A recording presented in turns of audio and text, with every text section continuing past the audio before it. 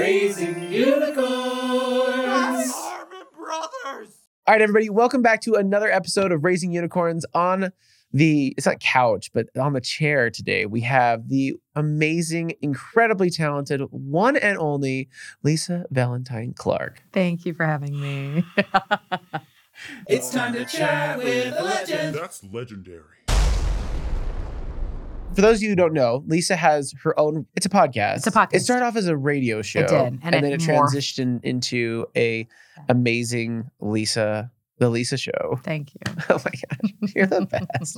So you're creating content. How often are you doing the show? You doing it every day still, or like? Yeah, I mean, it's my full-time gig. Yeah. And so we release a podcast once a week, and then every day we release like social media content or like bonus material. When you're thinking about making content, how do you approach it? Like when you're tackling a subject, like whether it's like body image issues or like, you know, you're talking about like, you know, caregiving, like when you approach that, how do you think about it when you're talking about your outlines or where are we going to take this discussion? Yeah, you bet. Well, I have two really great producers who I feel really free to like show up with and that are like creative in their own right and talented and smart. And I think that's surrounding yourself with like really talented people is like the hack, right? Yeah. Like that's the trick. That's really where it comes down to. I mean, I'm sure like having done a lot of commercial work, you just show up and you really want to please the client. Yeah. Okay. What do you want out of this? And then you're able to do it. Right. And so a part of that, so the reason why I mentioned like my team and producers and the environment where I work at BYU Broadcasting is because that is a huge, like how you even approach it, how you even think, well, what's possible is influenced by that structure. So when I walk into Harmon Brothers and I have like a great team and a great director and great producers and people that I immediately, you know, just connect with, and they say something like, well, just improv this. Well, how would you say it? Or what would you say in this line to tweak it? And you know they really trust you and you know that this is a free place to play, then you're going to take bigger risks. Yeah. But I don't feel that on every set. So That's because those people are idiots. I agree.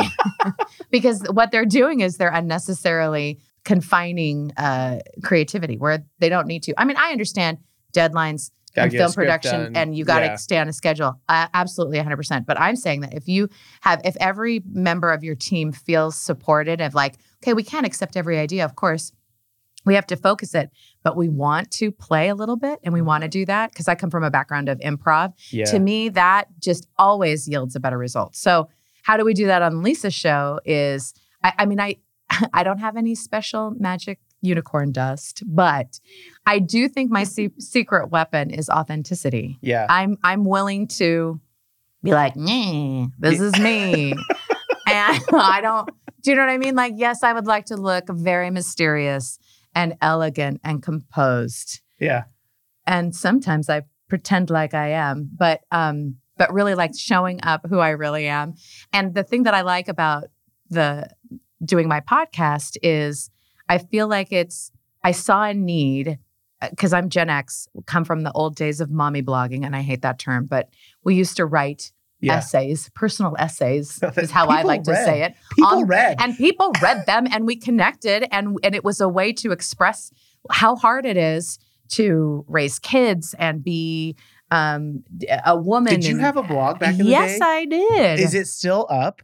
Probably. I haven't checked it for... Yeah, I had a blog spot for... Oh my gosh. It was called Almost Famous for a while. It was .blogspot. But nobody does that anymore. But I feel like that was the beginning of... I'm having a hard time. You know, people used to walk out their front doors, especially stay-at-home moms, and like look around and you were a part of a community. And we've become increasingly, you know, disconnected. COVID really put the nail in that casket of us all being individualized.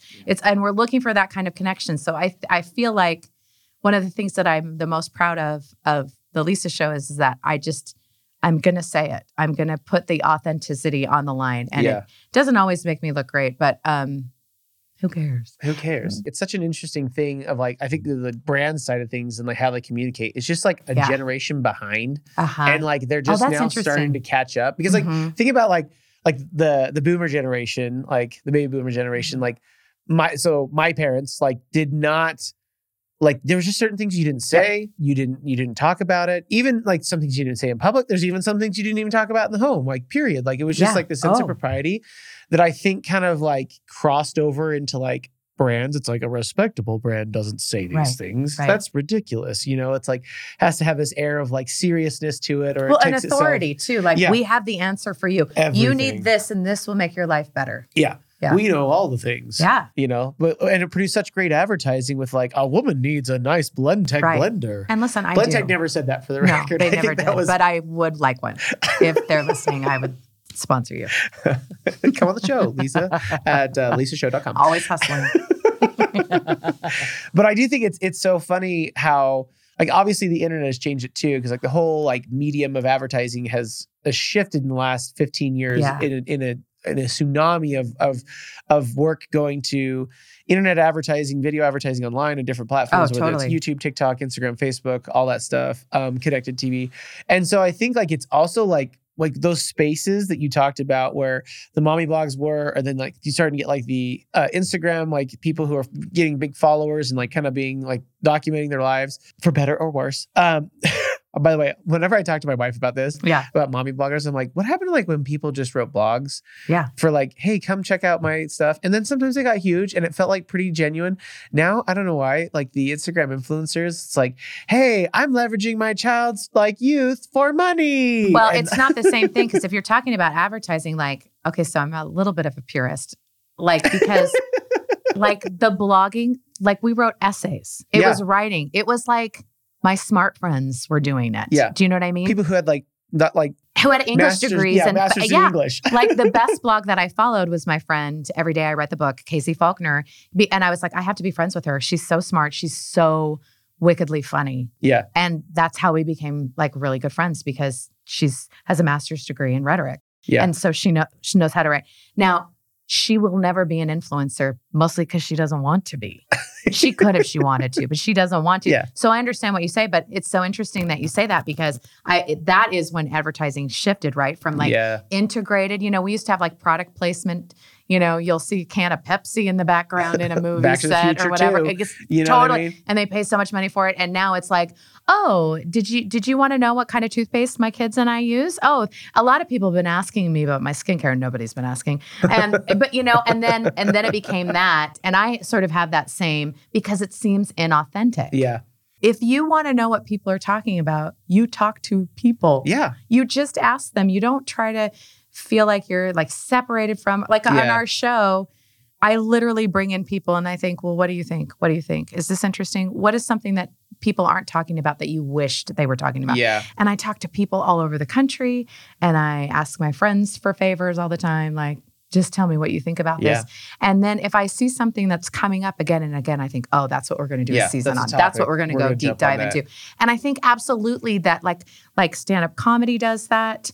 Advertising does that. I mean, any creative content, you want to resonate with people because you want to connect with them. Yeah. And what they're worried about and thinking about and talking about or excited about is what they'll connect with. Yeah. And so I think people miss that when they're trying to think, well, what should we, you know, whether it's toothpaste or lawnmowers or what, it doesn't matter like what the product is, but it's saying, okay, what is the issue surrounding this topic, and then how can we solve a problem for them? Yeah. How can we connect? It's so true, because I mean, like when I talk to like potential clients all the time on the phone, when we're like seeing if they're a good fit for them, they're always like, "What's your creative process?" And like it's funny because I think it sounds so obvious when we talk to them about this. We're like, "Well, we use something called the user method, where we try and get to the head of the consumer. We try and use the product ourselves. We try and give it to people who are within the target audience. Smart.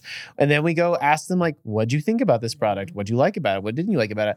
And then it's also ask people who have never even seen the product of like, what do you think about like these options that are alternative options out there? What do you like about it? What don't you like them? And just like very conversational. Cause like I think it's really easy for, like focus groups to just go like off the rail, or like they like overthink it. I know that's tricky because they're getting paid for their comments. Exactly. And you do want focus groups. Like I've used there's definitely focus groups a value for But like unfiltered feedback from like people who you trust, you know. Yeah, that's invaluable. As a friend is totally different as far as like insights that can come out of that.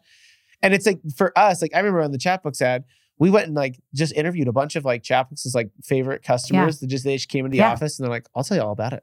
You know, like the love group, they're just like, let me evangelize. Preach. No, totally. And having that, following that love group can give you a lot of ideas because they're using your product. They're thinking about it. They love it. We have the same thing. We have like Lisa's listener community. You have your own love group? But then we like have discussions on Facebook, you know, just about like the episode. Because some people want to talk about it, like especially this caregiving season that we've had. They want to connect with real people in real life. And doing that as a product. And listen, a podcast is a product. Like Chatbooks is a product. Like they're all products and they want to come in and talk about them. And it gives me ideas. And sometimes I ask explicitly, like, what kind of questions would you like to hear for our Council of Moms? What's worrying you that we can help? Like, what do you want to hear more about? And I mean, for those, like I'm thinking about your audience right now who is, you know, maybe they're trying to think, okay, I need to, you know, create a commercial. I need to create, you know, a product. I have to market my product. I need to market my product. How, you know, what do I need to tell my team?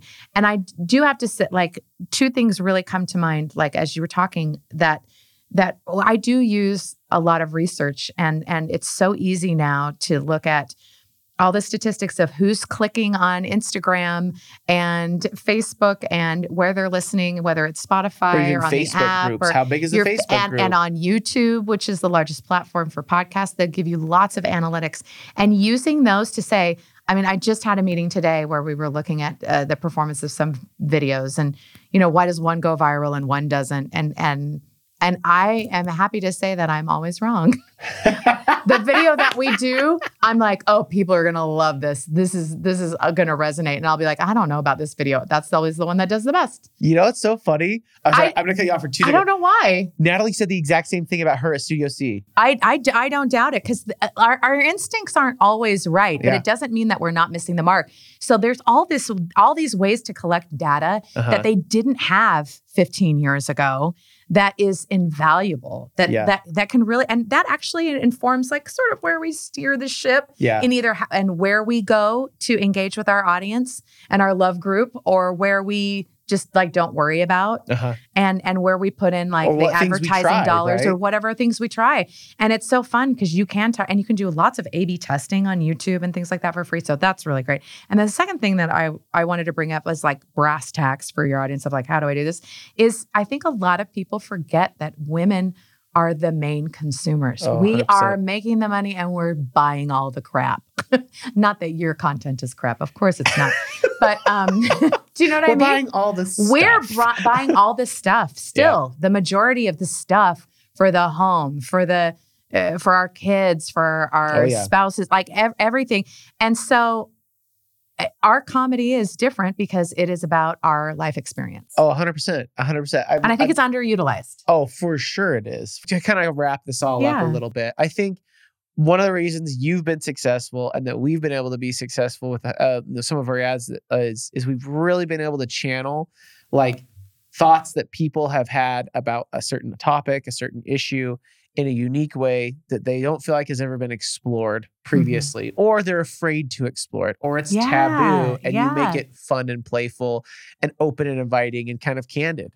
I think that's really what it comes down to. It's I just do like, too. I'm just going to shoot you straight. You know, let's talk about this. And if I can like add on to that too, and I think it goes the same way, to trust the people that you hire. Yeah. To do a really great job. Because once they know and they feel they're trusted from you, they're going to give you more than you ask for. Yeah. They're going to over deliver because they want to. And because that like trust has been earned, right?